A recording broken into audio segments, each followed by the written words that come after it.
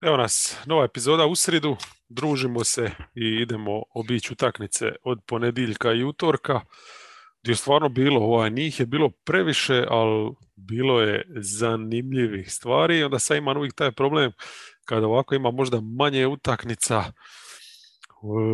umjesto da brže ih prođe, nekako zadržim se više na njima i tako.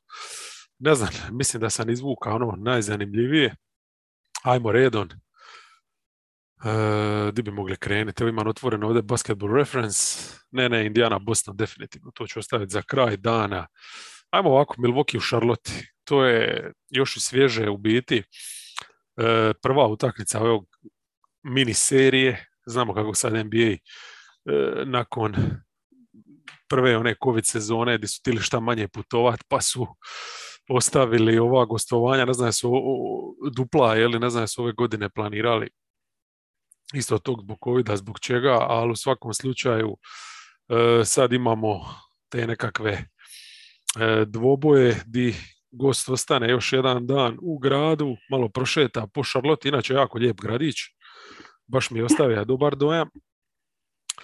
I di su Bucksi praktički istim danom pauze i u novoj utakmici vrlo slično nešto odigrali ka i u toj utakmici broj 1, gdje znamo da su tri igrača praktički cijelu večer vukla. Znači uz Janisa i Middletona bija je Portis, ovdje Portis nevidljiv, čak su ga makli s parketa, dobar dio dan utakmice, pogotovo kad su opet stizali rezultat, jel, gdje je trebalo više šuta i tako. Trice nešto jesu pogodili, Novora je zabija neke, a opet kad uzmeš u obzir greške neke njegove, sumnjam čisto da to možemo uzeti u obzir kao da je pomogao momčad više onako da održa se nekako iznad vode. Matthews je bio nešto aktivniji nego prošlu utakmicu, ali stvarno su malo premalo na kraju. Dok sam gledao ovo, mislio sam na momente, još kako bi im sad Cousins recimo dobro došao u ti nekim minutama, jel? Jer ako Portis nema večer, ti drugog rješenja nemaš, Sandro ti je praktički tu za pojest neke minute, a ako tražiš nešto šta bi te moglo dignit, nemaš, jednostavno možeš ići na ovu opciju koju su oni ovdje izabrali, a to je sa Janisom na 5, okružen sa hrpom tih vanjskih, kvazi vanjskih, jeli, i ta zona recimo s kojom su igrali stvarno je bila dosta propusna. Jednostavno Hornetsi stvarno imaju ono previše opcija koje mogu napasti. Jel? Imali jesu nekakva pojačanja pod navodnik, jer vratili se Di Vincenzo i Konaton, ali oni su totalno izvan ritma ovih par utakmica pauze. Evo, Di Vincenzo je baš bio katastrofalan, te njegove minute su bile teški poklon Hornetsima, 0-14 su inače šutirali, jel? Znači to je baš ono torpediranje bilo vlastito. I kad Janis i Chris u tim šihtama nekima ne bi bili zajedno, jel? Nisu mogli održati se i u principu opet eto velika stvar da su njih dva stvarno toliko dobri bili u tim zajedničkim minutama da su skoro uspjeli i ovu utakmicu eto uzeti. Nisu, oba navrata su bili jednostavno kratki. Obrana, kažem, jednostavno nije bila prava na momente. Trice 13-13, ali jednostavno to me iznenadilo, taj pogled na box score, gdje vidiš da su 13-13, jednostavno vidiš da su Hornetsi nekako, imaš veću sigurnost u njih čisto zbog tih svih opcija. Jel? Evo Hayward, skroz jedna fina rola, bez pritiska uglavnom, kao neki ispušni ventil, zabija je svog tricu koju je tribalo, duge dvice, Roziro standardno odradio svoje, Ball odličan, znači zabija je onaj ključni jedan šut, onaj kvazi floater s polu distance, ali i šuterski na ulazima bija je baš na razini. Ali to ti je uvijek ono kad on prelako ulazi u sredinu, to nije dobar znak. Bridges fantastičan, u fajtu s Janisom, u fajtu istovremeno i s Janisom i Portisom, znači stvarno malo ljudi u ligi, pogotovo krilnih igrača, može to odraditi ko on. Nisu imali ubreja, Washington ništa nije mogao pogoditi, ali svejedno, eto, uvijek su bili za taj neki koračić ispred napadački. Oni sami defanzivno isto a mislim, imaš tu te dvije opcije, nisi ih uspio zaustaviti, jel? I Janis je pod košem odradio svoje, Chris je bio fantastičan. Samo u biti šta na kraju kad je trebalo, jeli, e, u te zadnje 3 minute baš su ono pukli. Sad ne znam li tu stvari ili umora ili čega, ili jednostavno matematika je nekako morala doći na svoje. Oni su 23 od 25 poena Baksa zabili u četvrtoj, a u zadnje 3 minute ti ključni napadi ide Janis, totalno nepotreban šut, pa izgubljena lopta, Middleton, totalno jedna isto ishitrena trica nakon što je stvarno najveći dio večeri briljantno bira situacije iz kojih će šutirati. Janis onda opet zadnji napad, još dok ima šanse, totalno bez veze bačena lopta. Tako da ono, mislim da više od su igrača, evo u toj završnici čisto falilo im je ono malo još svježine u nogama. Detroit, pobjeda protiv Jazza, znači Jazzeri opet bez Gobera, nisu imali ni Rudija kao nekakvu tu drugu opciju, najbolju možda na petici, taj neki small ball, znači nisu imali, on se pridružio Inglesu u protokolima, Gober nije u protokolima, čini mi se da je on načet. Nebitno, uglavnom, znači falila su, najmo reći, 3 igrača iz te neke rotacije, ali svejedno izgubiti od Pistonsa, a pogotovo na ovaj način gdje si već ima razliku plus 22 u jednom momentu, to nije nikako dobro. Znači opet smo gledali jedan razvoj utakmice gdje oni nemaju rješenja u obrani. Ne mogu se jednostavno dosjetiti kako bi reagirali. Evo recimo ovdje je Detroit skužija da mogu driblingom jednostavno bez problema probijati u prvu liniju. Cade je onda povuka, jeli? Počeli su na obruču ih trpat. Hassan Whiteside, uz dužno poštovanje tim brojkama, jeli, 21-14, kakav double-double, neko bi rekao, jeli, ali 52% šuta su Pistons imali iz igre i to je dobrim dijelom njegova zasluga. Jer on jednostavno je nepokretan. Znači on može 1-na 1 doli nekoga čuvat, eventualno ako je taj toliko naivan da iz prve bez nekog fintiranja ide šutirat, može mu zalipi bananu.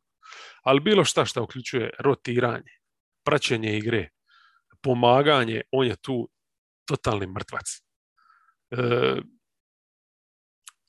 Reakcija je bila nekakva, ok, nećete nas više probijati driblingom, znači to je opet neki iskorak u odnosu na ono protiv koga su igrali, sad se ne mogu sjetiti, je li Toronta, prošlu utakmicu ili Indijane, da, ono kad je Sabonis uništio. Znači ovdje je bila ipak neka reakcija, ok, ajmo udvajati tog ball handlera.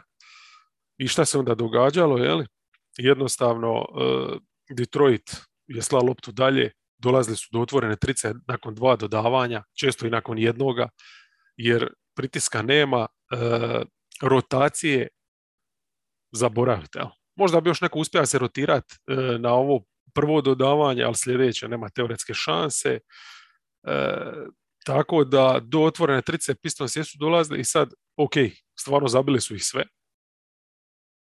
19 trica od njih, to je isto nešto što nećeš doživjeti svaki dan, ali opet, to nije slučajno. Znači, ako nema baš nikakvog pritiska, ako igraš u ritmu koji ti paše ko na treningu, lipo lagano, da možeš sve ući u ritam, u šut, to, onda je lako i pogoditi. Znači, ne pušim tu te priče da je to slučajno, strica je sreća.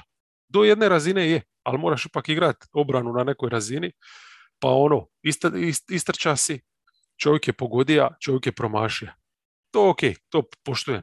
Ali ove situacije gdje nema uopće pokušaja branjenja, gdje se toliko kasni da to ne možeš zvati ono contested shot, jel? To jednostavno onda više nije sreća, to je stvar čisto neke profesionalnosti da to zabijaš. I B i Joseph odlično su spremali te povratne, jel? Kažem, Cade u piku izvrstan, na obruču izvrstan, zabija je on neku svoju kvotu šuteva i to. Tako da, ne znam, šta bi još kod Detroita, moram pohvaliti Lylesa, opet dobra partija pod košem, pored ovakvoga, jeli, Hassan Whiteside, da definitivno, ono, čovjek s pulsom, Stewart je opet bio dobar defanzivno, pogotovo, jeli, i tako. Jazz, ne znam, mene su, ono, nekakva, ta njihova igra obrani podsjetila me na Atlantu ali sa strane napada. Jel? Znači, znamo da Atlanta, da tamo svi čekaju Younga da ih izvuče, da zabija, da kreira, svima sve servira. Takav nekakav mentalitet imaju i Jazzeri u obrani. Samo čekaju da Rudi nešto napravi, jeli? Jednostavno su toliko navikli igrati s njim da kad njega nema, nema jednostavno naviku nešto raditi na toj strani parketa. Vidjet ćemo i sad, čini mi se, protiv Clevelanda i Denvera, isto momčadi koji imaju dobre centre, pa da vidimo će li i tu izgubiti te bitke pod obručem. Iako Gobert bi se treba vratiti možda već, ne vjerujem za ovu prvu, ali za drugu utakmicu sigurno.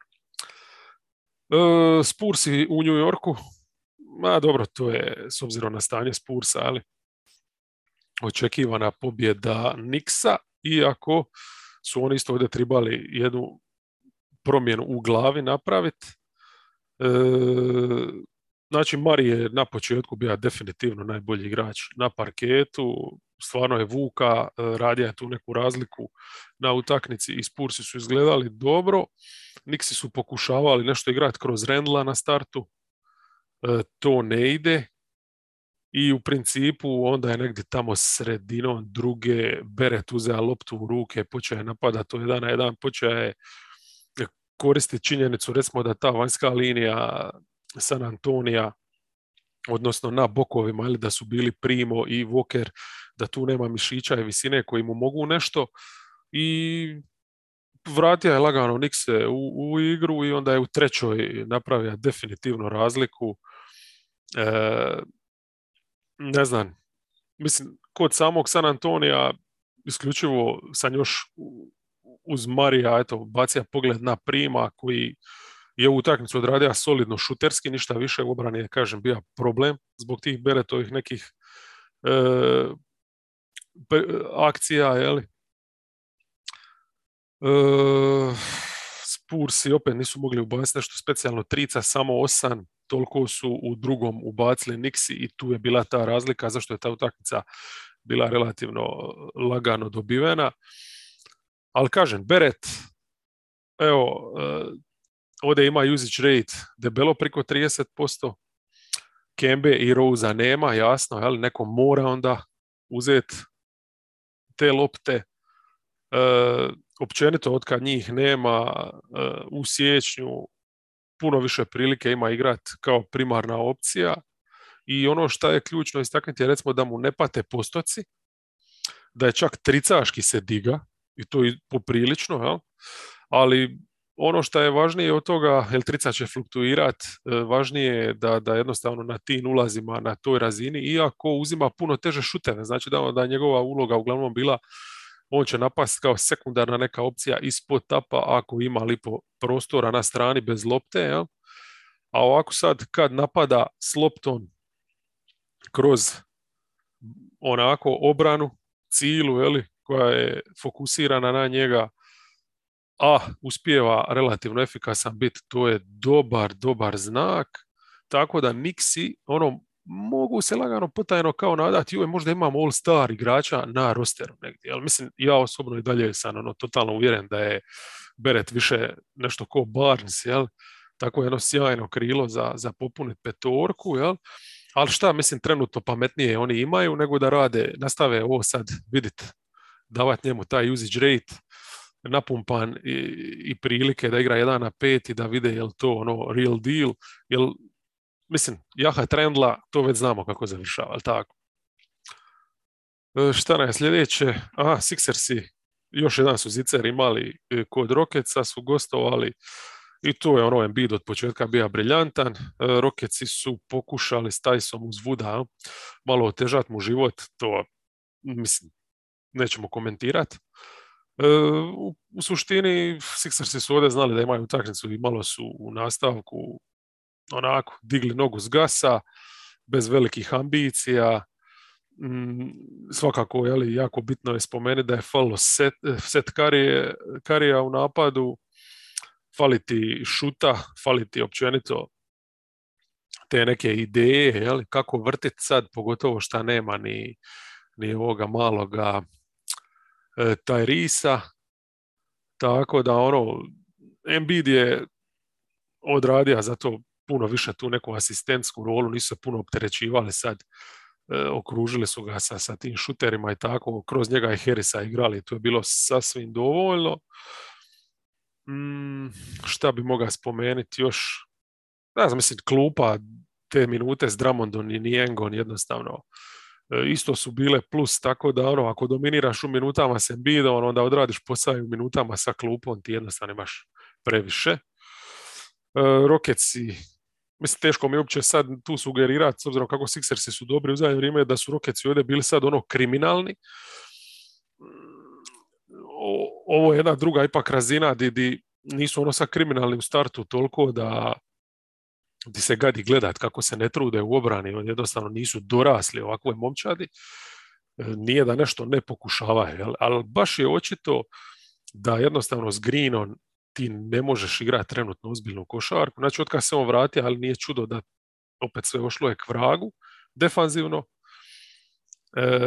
Meni ta njegova kurcobolja, neinteligencija u obrani, ne znam kako bi to drugčije nazva, to stvarno već pomalo ide na živce, ali me još više zabrinjava za tipa od kojeg sam očekivao da će biti 20 poena skorer po večeri, u ruki sezoni, da on u ovoj utakmici, mislim jasno da su ovo Sixersi koji imaju i Tajbula, onda imaš Embida iza i tako to, imaš Danny Greena, ali u ovoj utakmici on pokušaj njegovih driblinga, uopće ulaza u sredinu, kreacije s loptom, to je bilo na razini, ne znam,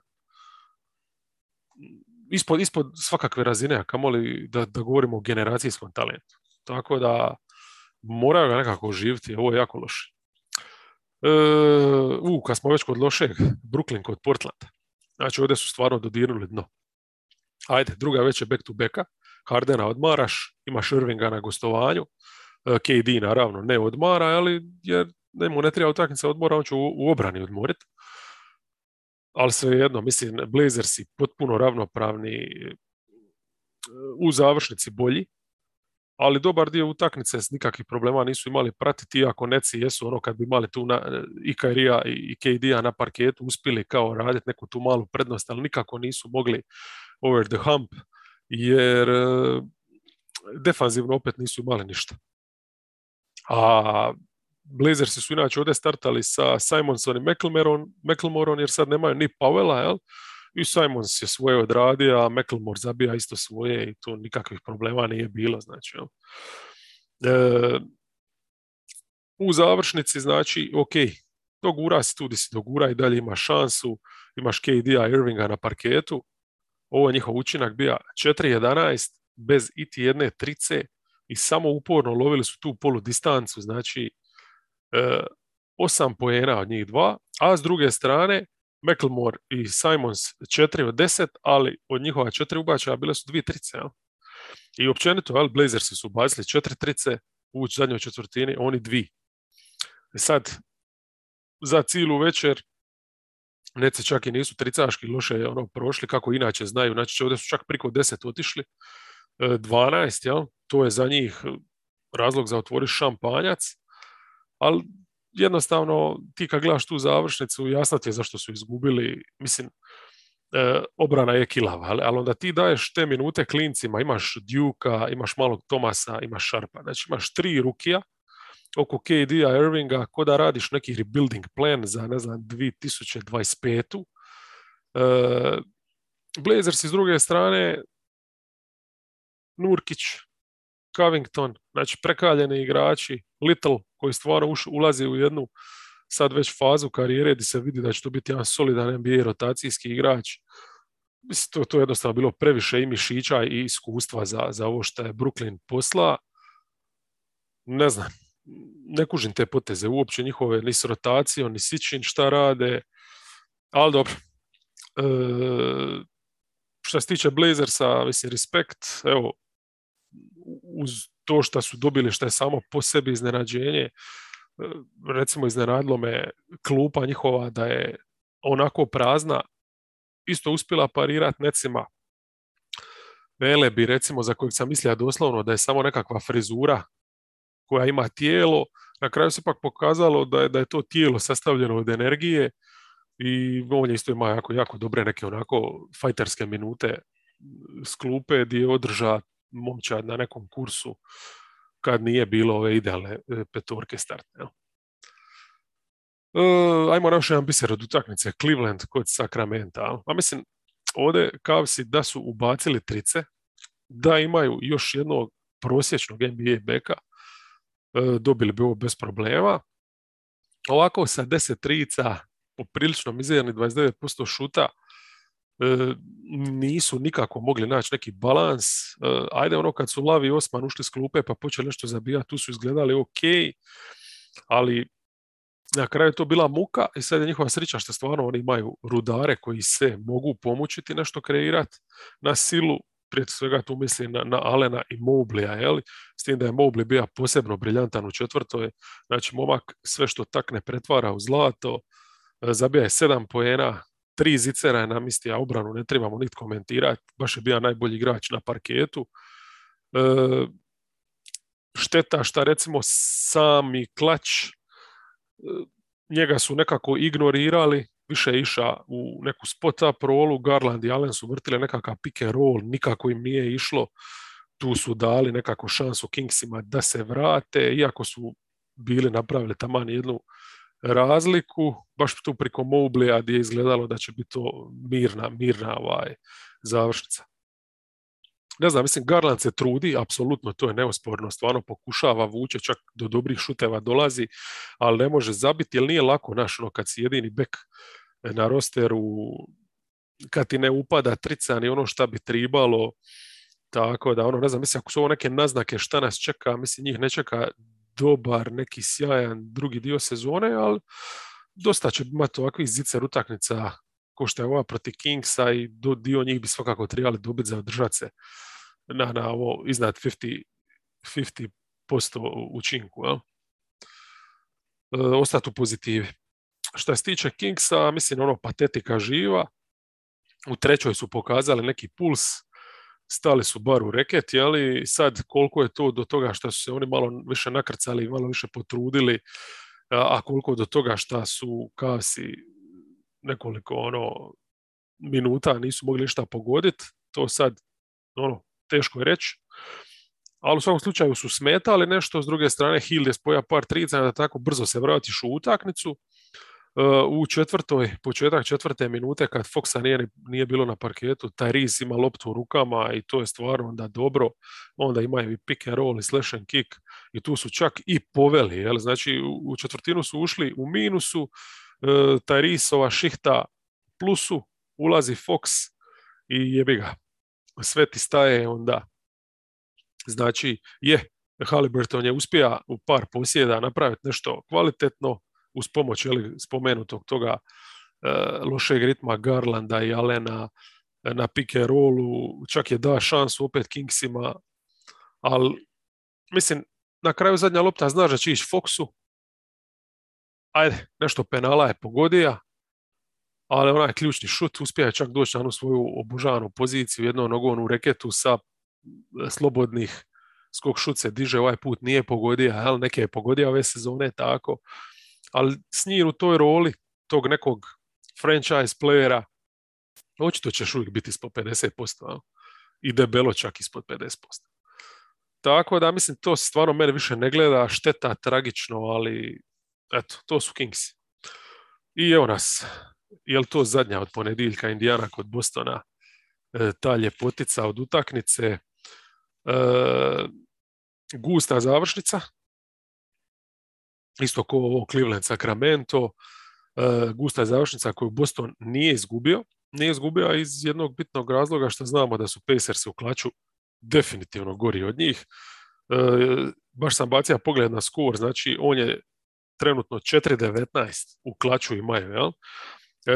I vratim se odmah mislima na početak sezone kad su ušli znamo da su imali kao dobar net rating, čak pozitivan, da su pod net ratingu bili jedna od top 5-6 ekipa na istoku, pa je bilo kao ajde kad počnu nešto pobjeđivati te utakmice koje gube sa 1, 2, 3 razlike, onda će se to iznivelirati, skor će konačno biti kakav je. Evo vidim, sad je prošlo pola sezone, a oni i dalje ne znaju kako pobjeđivati te završnice i neće nikad ni znati. Pogotovo u ovom kontekstu, pazi, to s Brogdonom nisu mogli dobiti, a sad kad imaju Lensa kao glavnog kreatora, ne trebamo se ničemu čuti, jel? Opet, zahvaljujući Boston Celticsima, oni su se uspjeli držati u egalu cijelo vrijeme. Znači, lipo je igrati takvu utakmicu gdje niti ne možeš ništa pogoditi, ali oreni protivnik, niko se ne može odvojiti. Naguraš se lipo u reket, eventualno nešto na obruču, tu i tamo ćeš procuriti, da ćeš neki skok u napadu, ali izdržat ćeš. Ono što je meni fascinantno, znači da su oni imali dovoljno za pratiti ovaj Boston i bez Sabonisa, koji je 3-12 iz igre gađa. Doslovno je zabija samo kad bi obrana pukla. Znači, stvarno Time Lord, kad bi bija na njemu, nije mogao mrdnit. 30% trica i nje bila, znači bez Sabonisa, bez trice i opet izboriše meni produžetak. Šta to govori o Bostonu? A mislim, šta će govoriti o Bostonu? Ovo vjerovatno niko normalan nije gleda. Onaj koji gleda znamo o čemu pričamo. Celticsi su tricu bili još gori, 29%, ali ono što je najgore, to je ta Tatum Brown, to prenemaganje njihovo, znači Tatum 7-21, Brown 11-26, malo ću ja, malo ćeš ti, ciri se sat, pimpa se u mistu, ništa se ne događa, niko se ne kreće. Užas, jednostavno užas. Još šta imaju match-up povoljan, recimo po Pacerse, da mogu Sabonisa držati u sredini dobar dio utakmice, jer znamo da na Time Lorda ne mora izlaziti. Tako da i tu nisu uspjeli natjerati ih, odnosno izazvati na obranu. Ali Time Lordu ne mogu čak ni zamjeriti ništa, on je, ajmo reći, tu nekakav problem, ali u startu jednostavno znaš, ako imaš takvog centra, da onda okolo moraju biti 4 dobra šutera, a znamo da ako Bostona to onda nije problem i da se onda na tim drugim igračima isto povlače u sredinu u reket obrambeni igrači. Jer što se tiče Time Lorda, on je stvarno najmanji problem. Odličan je stvarno bio i na sviću. Ok, tu i tamo na rotacijama bi puka kad bi otišao baš zbog svića predaleko od obruča, ali mislim tip je koji apsolutno izvlači maksimum iz te neke svoje limitirane napadačke igre i to u ovom sistemu gdje nemaš spacing. Jel? Odlično je dodava, znači licem košu pronaći katera, odigrat nešto, povratno ubaciti, stvarno on to ima u malom prstu i čak je tragično koliko ga premalo koriste u tome, s obzirom koliko, jer ako već nemaš tog nekog klasičnog playa, a kad Schroeder nije na parketu i ne stavljaš ga u pick and roll, onda i nemaš baš tih nekih pick and roll sjajnih opcija, normalno da ćeš dio posjeda Tatumu, Brownu bi svakako smanjao, njega bi više kroz neki spot up koristio, jer on u piku nije triple threat igrač, ali dobro. Definitivno njega recimo više ili u tu poziciju razigravača ili bar hand-off da neki odigrava, ali s Brownom recimo hand-off situacije, da mu da da neku prednost u napadu da ostvari. Ne znam šta reći. Evo šta ja znam, mislim, J. Rich je bio dobar s klupe, problem je bio šta kasnije kad je Smart otpa, ušao je u startnu rolu i onda imaš isti problem. Znači, J. Rich uđe s klupe, uzme loptu, uspije ući u sredinu, uspije nešto razigrati i stvarno to je onako ok, dašak neke svježine, ali kad ga staviš u Smartovu rolu imaš isti problem kako imaš Smarta u spot-upu, jer jednostavno imaš igrača kojeg obrana neće čuvati. Ja? Tako da ne znam, je li tu prije kokoš ili jaje, je li tu veći problem to što su Tatum i Brown takvi pimplaši ili šta ni oni jednostavno nemaju prostora za igrati šta drugo. Indiana je preživjela pa dobrim dijelom upravo na račun te klupe što su napravili te dobre prilagodbe. Znači Craig je bio fantastičan, zabija je trice, odradio je svoje u obrani, njegova ta dužina je izuzetno ključna protiv ovakve momčadi, ko Boston koja ima takva krila. Napada je obruč bez lopte, to je u biti bio glavni. To je ono recimo šta Boston je puno više treba. Ti kad vidiš Sabonisa na visokom postu i Craig se ubacuje i ovaj ga uvijek pronađe. To je Time Lord isto moga raditi sa Tatumom i Brownom. Brown to još zna tu i tamo iskoristiti, Tatum jako slabo u tome aspektu. No?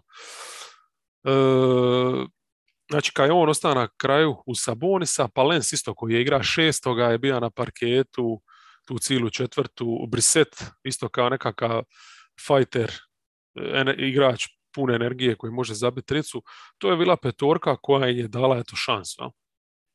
S tim da, šta ja znam, mislim, evo, u ovakvoj utakmici ova nakazna formula Brown Tatum 1-5 se izmjenjuju, bila je dovoljna za dobiti utakmicu, ali definitivno nije bila dovoljna da bi čovjek ikakvo pozitivno uzbuđenje osjetio gledajući te Celtics.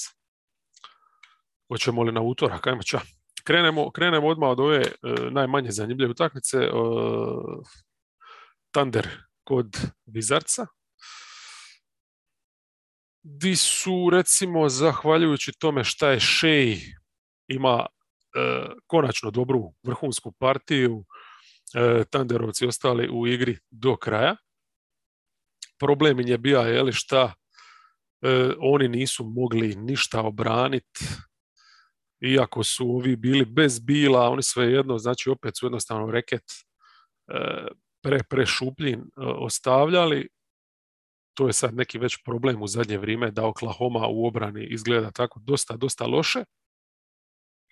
Ima stvarno neki perioda jednostavno nismo navikli od njih. Znamo da su onaj box and one, ako ništa drugo, pustili bi se da ih zrešetaš tricama, ali ti ne bi davali ovo na obruču, ali te lagane poene.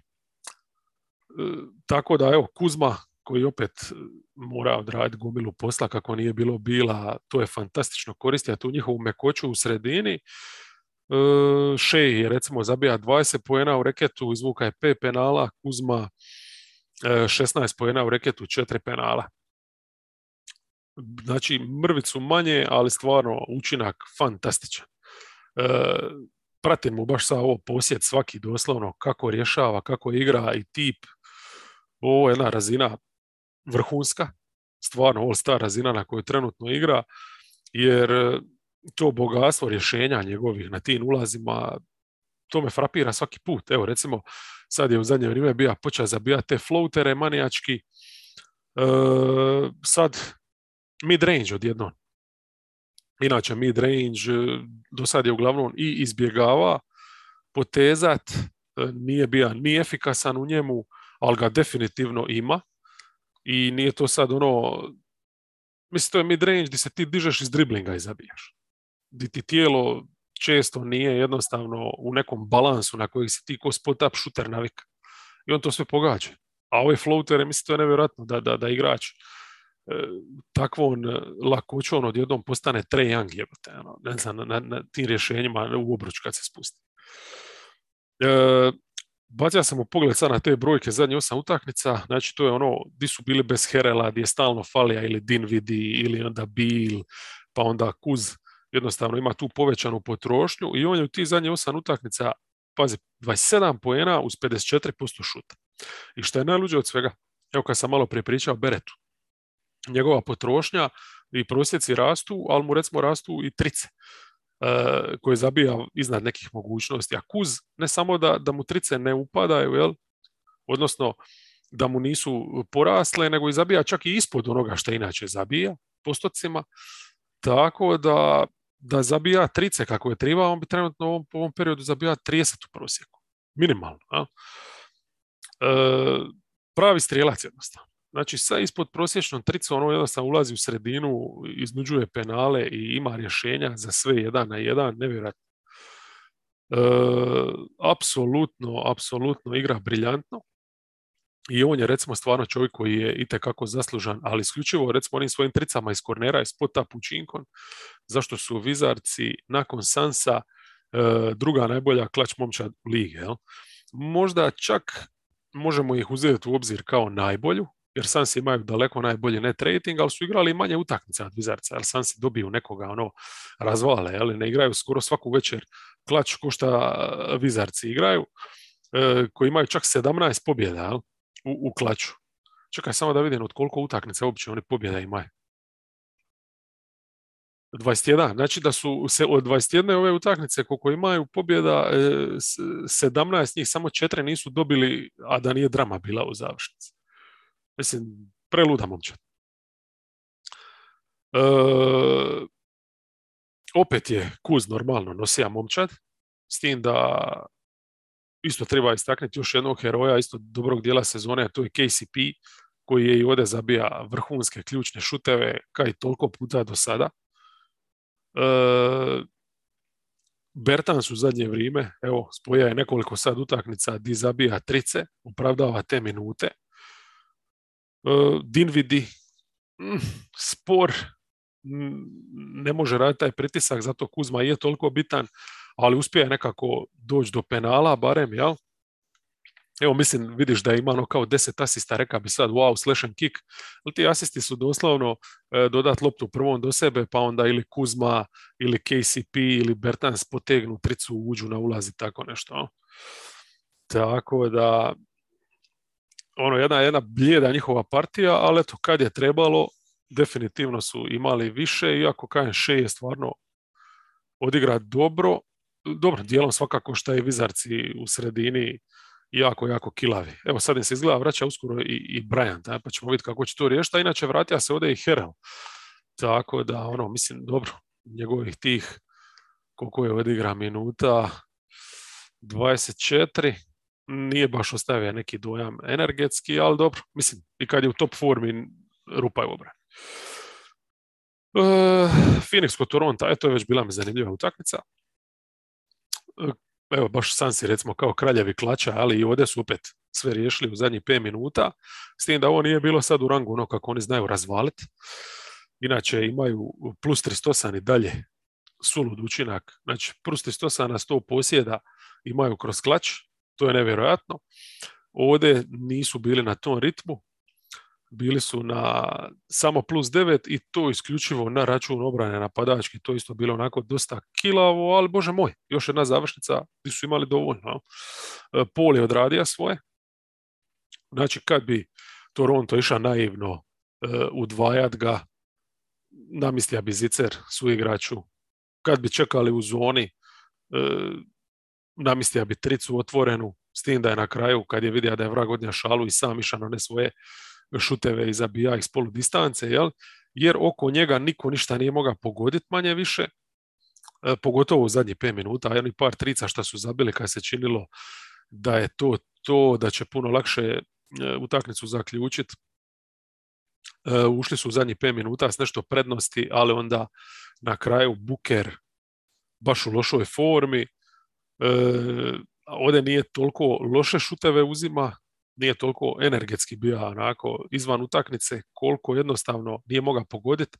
Znači, ne samo što je fula otvorene trice, bila je situacija gdje na kraju lipo ima super situaciju, 1-1 spustija se na vrh reketa, znamo to je njemu Zicer, kad naglo zakoči, digne se unazad, skok šut, lopta, već je vidiš da je ušla unutra i onda se vraća van.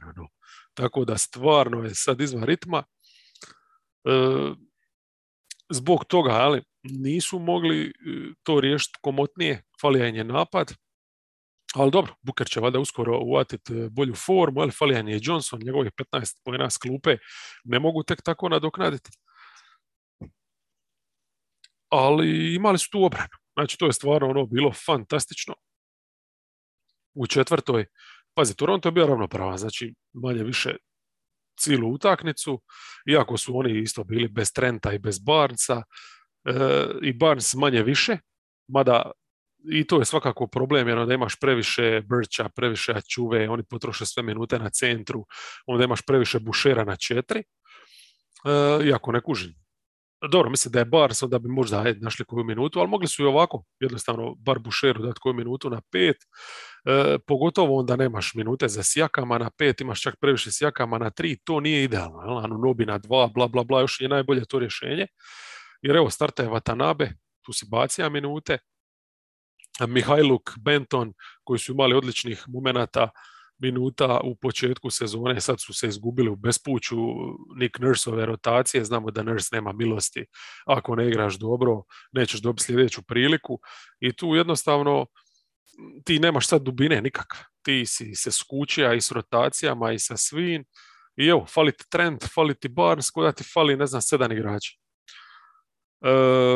Ali kažem, dok su Fred Van Vliet i Siakam imali nešto zraka, to je funkcioniralo, Anunoby u spot-upu odradio nešto i onda na kraju klasika. Bridges, to da on pojede beka, to smo se već nagledali, ovdje je Van Vlieta potpuno ocijeka, ali znači niti pogoditi ništa, niti kreirati pored njega i Siakam ista sudbina, ali od Daytona i to mi je u biti najzanimljiviji moment utakmice. To kako je Ayton njega pratija, doslovno se zalipija za njega, znači nije ga vata na neke fore, evo ti prostor, ja ćete čekati u zoni i to, nego bi ga pokupio već na trici i nije mu da disat. A Siakam nije atleta. Ovaj stvarno nevjerojatno se kreće za centra i nisam sklon tome da ga stavim u kategoriju Davisa Debajo, znači tih petica koje mogu svičati sve i koji su totalni game changeri na defanzivnoj strani, ali Ayton je tu negdje vrlo, vrlo blizu. Jedva čekam dvoboje njega i Janisa, nadam se u finalu reprizi. Ajmo dalje. Detroit kod Chicaga. Dobro, tu je u startu sve bilo jasno, to je zicerčina, ali Bullsima je nakon onog što su doživjeli od Dallasa 3 bala pobjeda, a Pistonsi su bili na drugoj večeri back to backa. Kad su Bullsi skužili da tamo recimo oživiti napad mogu tako da Derrick Jonesa maknu s parketa, na četvorku gurnu DeRozana, stave Kobe Whitea kao dodatnu tu opasnost izvana, tu su se odmah odvojili, to je bilo u drugoj četvrtini, a onda u trećoj krećeš to nekom već prednosti, 3 minute prve Derrick Jones spomenuti, ubaci 2 trice, odeš na plus 20, doslovno se ne uznaš. To je bilo to. I još 3 ove dobre utakmice ostaju. Ajmo ovu najbolju ipak, Golden State kod Memphisa. Znači, Clay, druga utakmica, izgleda mi je super.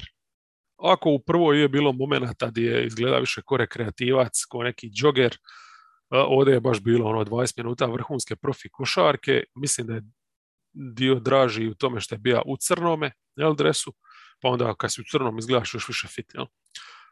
S njih na parketu su imali plus 17, problem su bile ove ostale minute, točnije ovih ostalih 28, znamo da nije bilo ni Draymonda, tako da tu nemaš ni rješenja idealnih obrani. Provali su s Toskanom, nije išlo prvenstveno, jer u napadu nemaš ništa s njim, u spot-upu ga niko neće braniti, a ove ideje da on pokušava kao Draymond razigravati da bi oni mogli vrtiti svoj napad, to je vrlo brzo se srozalo i palo je on jednostavno.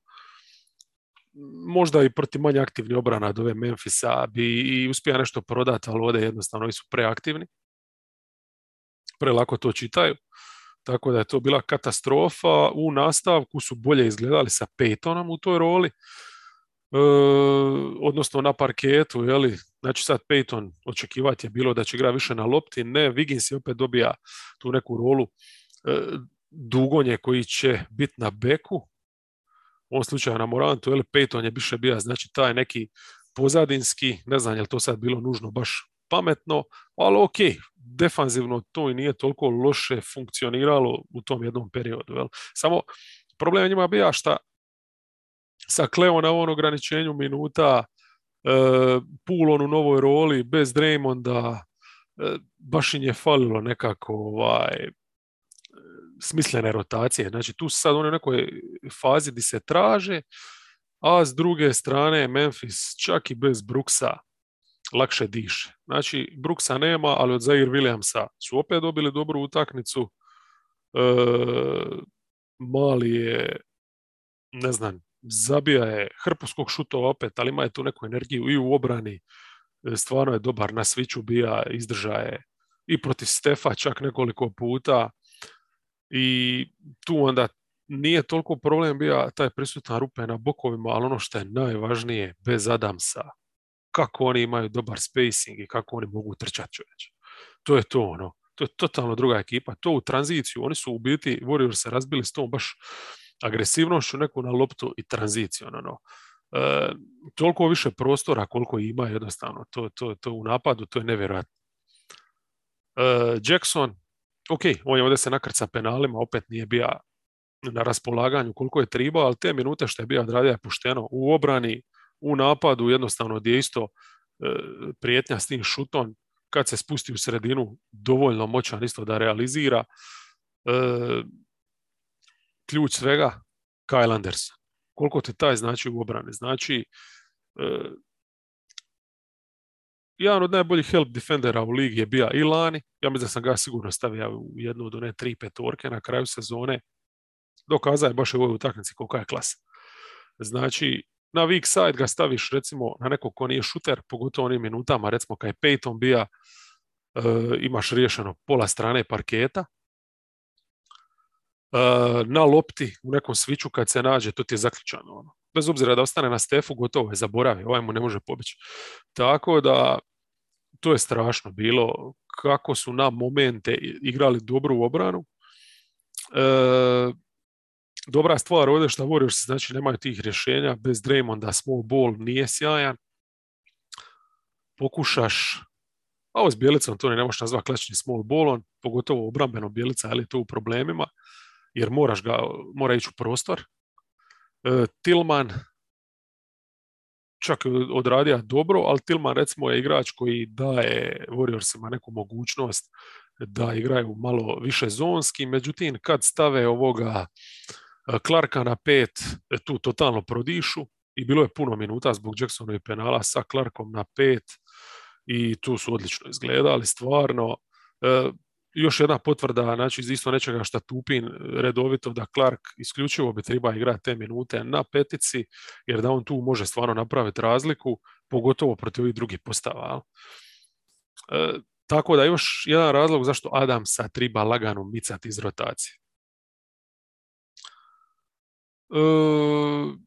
Realno kad gledamo, dobro, u drugom su dijelu malo većim pritiskom možda i zasmetali Morantu, ali opet kad je trebalo na kraju Morant je došao do poena, bio je bolji svakako od Stefa. Stef, mislim da ima sigurno problem trenutno s nekakvim umorom, noge nisu prave, fale mu i na šutu, i to se osjeti, a kamoli trčanju, defanzivnim reakcijama, baš onako, vidi se da je naišao na nekakav zid. I sad imaš tu situaciju gdje imaš jednu momčad koja je ipak u padu nekakvo lagano forme i ova jedna koja je u baš super situaciji, još trče, nemaju taj cement na nogama zvan Steven Adams. Puno minuta su bolji bili, čak i bez Bejna, koji odigra utakmicu za zaborav napadački, ali dobro, opet u tom periodu treće kad su Warriorsi znači istigli jedan minus u kojem su upali u prvom poluvremenu i čak su išli raditi prednost. Bane je baš ono sa nekim ključnim šutevima zaustavio pad i ne znam, mislim šta bi još istaka, jednostavno da, naravno Jones, jer on je onda s Clarkom s klupe i tekako koristio taj prostor, na kraju čak dobija neke minute i uz Moranta, zabija je ključne trice u završnici i stvarno su imali previše jednostavno Grizzly u napadu, Warriorsi premalo u oba smjera da bi ovo izvukli. Minnesota kod Pelicansa, to je bila ovako jedna utakmica bez obrana, s tim da smo od Pelicansa navikli da imaju problema na toj strani parketa. Ako Jones ne radi nekakva čuda na lopti, nemaju oni puno, pogotovo sa Jonasom na petici, onda još se imaš takav matchup da Townsa dobar dio večeri mora čuvati, izlaziti na njega, znamo da to onda otvara stvarno ogroman prostor Wolvesima, ali oni su bili puno gori defanzivno od Pelicansa, jer oni realno nemaju takav matchup problem. Oni su jednostavno morali odigrati svoju košarku da bi ovo iskontrolirali, a nisu, obrambeno su bili užasni. Dva ključna defanzivca, inače njihova, Beasley, Vanderbilt. Dobro, neću reći da su podbacili, ali za Beasleya se baš vidi da Pardon, Beverly, cijelo vrijeme govorim Beasley. Beverly i Vanderbilt su totalno podbacili. Znači, za Beverlya se baš vidi da s razlogom nije igra zadnje dvije utakmice, da vuče neku ozljedu, nije bio pravi, a Vanderbilt energetski je bio ok, jer jednostavno kad je on na parketu daje preveliku mogućnost Pelikansima, jel, da igraju u zonu, i onda su oni jednostavno se odlučili za to da te njegove minute više idu u smjeru nekoga ko Beasley, jel, spomenuti, a znamo šta je Beasley u obrani. I onda sad imaš večer gdje imaš Russella kojeg možeš napast, di Edwards nema baš puno volje za igrati obranu, Towns uopće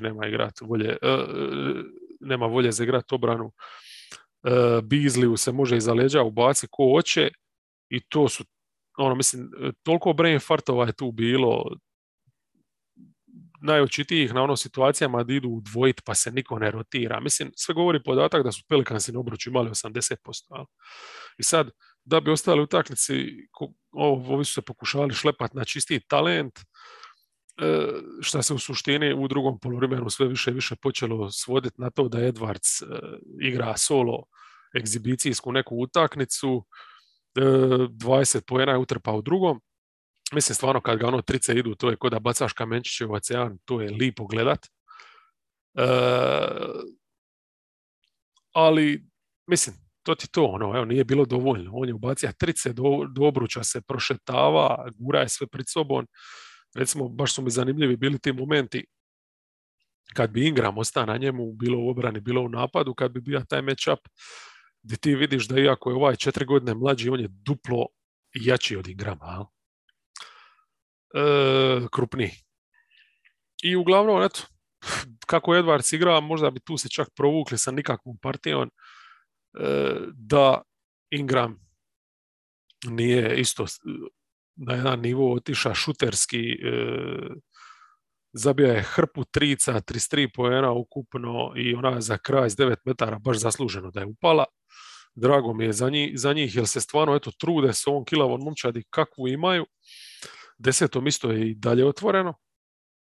Ako će dobiti ove utakmice koje moraju protiv ovih direktnih konkurenata kao što su Spursi, Kingsi, bla bla bla, pa tu i tamo iskoriste ovako neku lošiju večer ovih ekipa poput Minnesota, Lakersa i šta ti ja znam, oni mogu računati na play-in.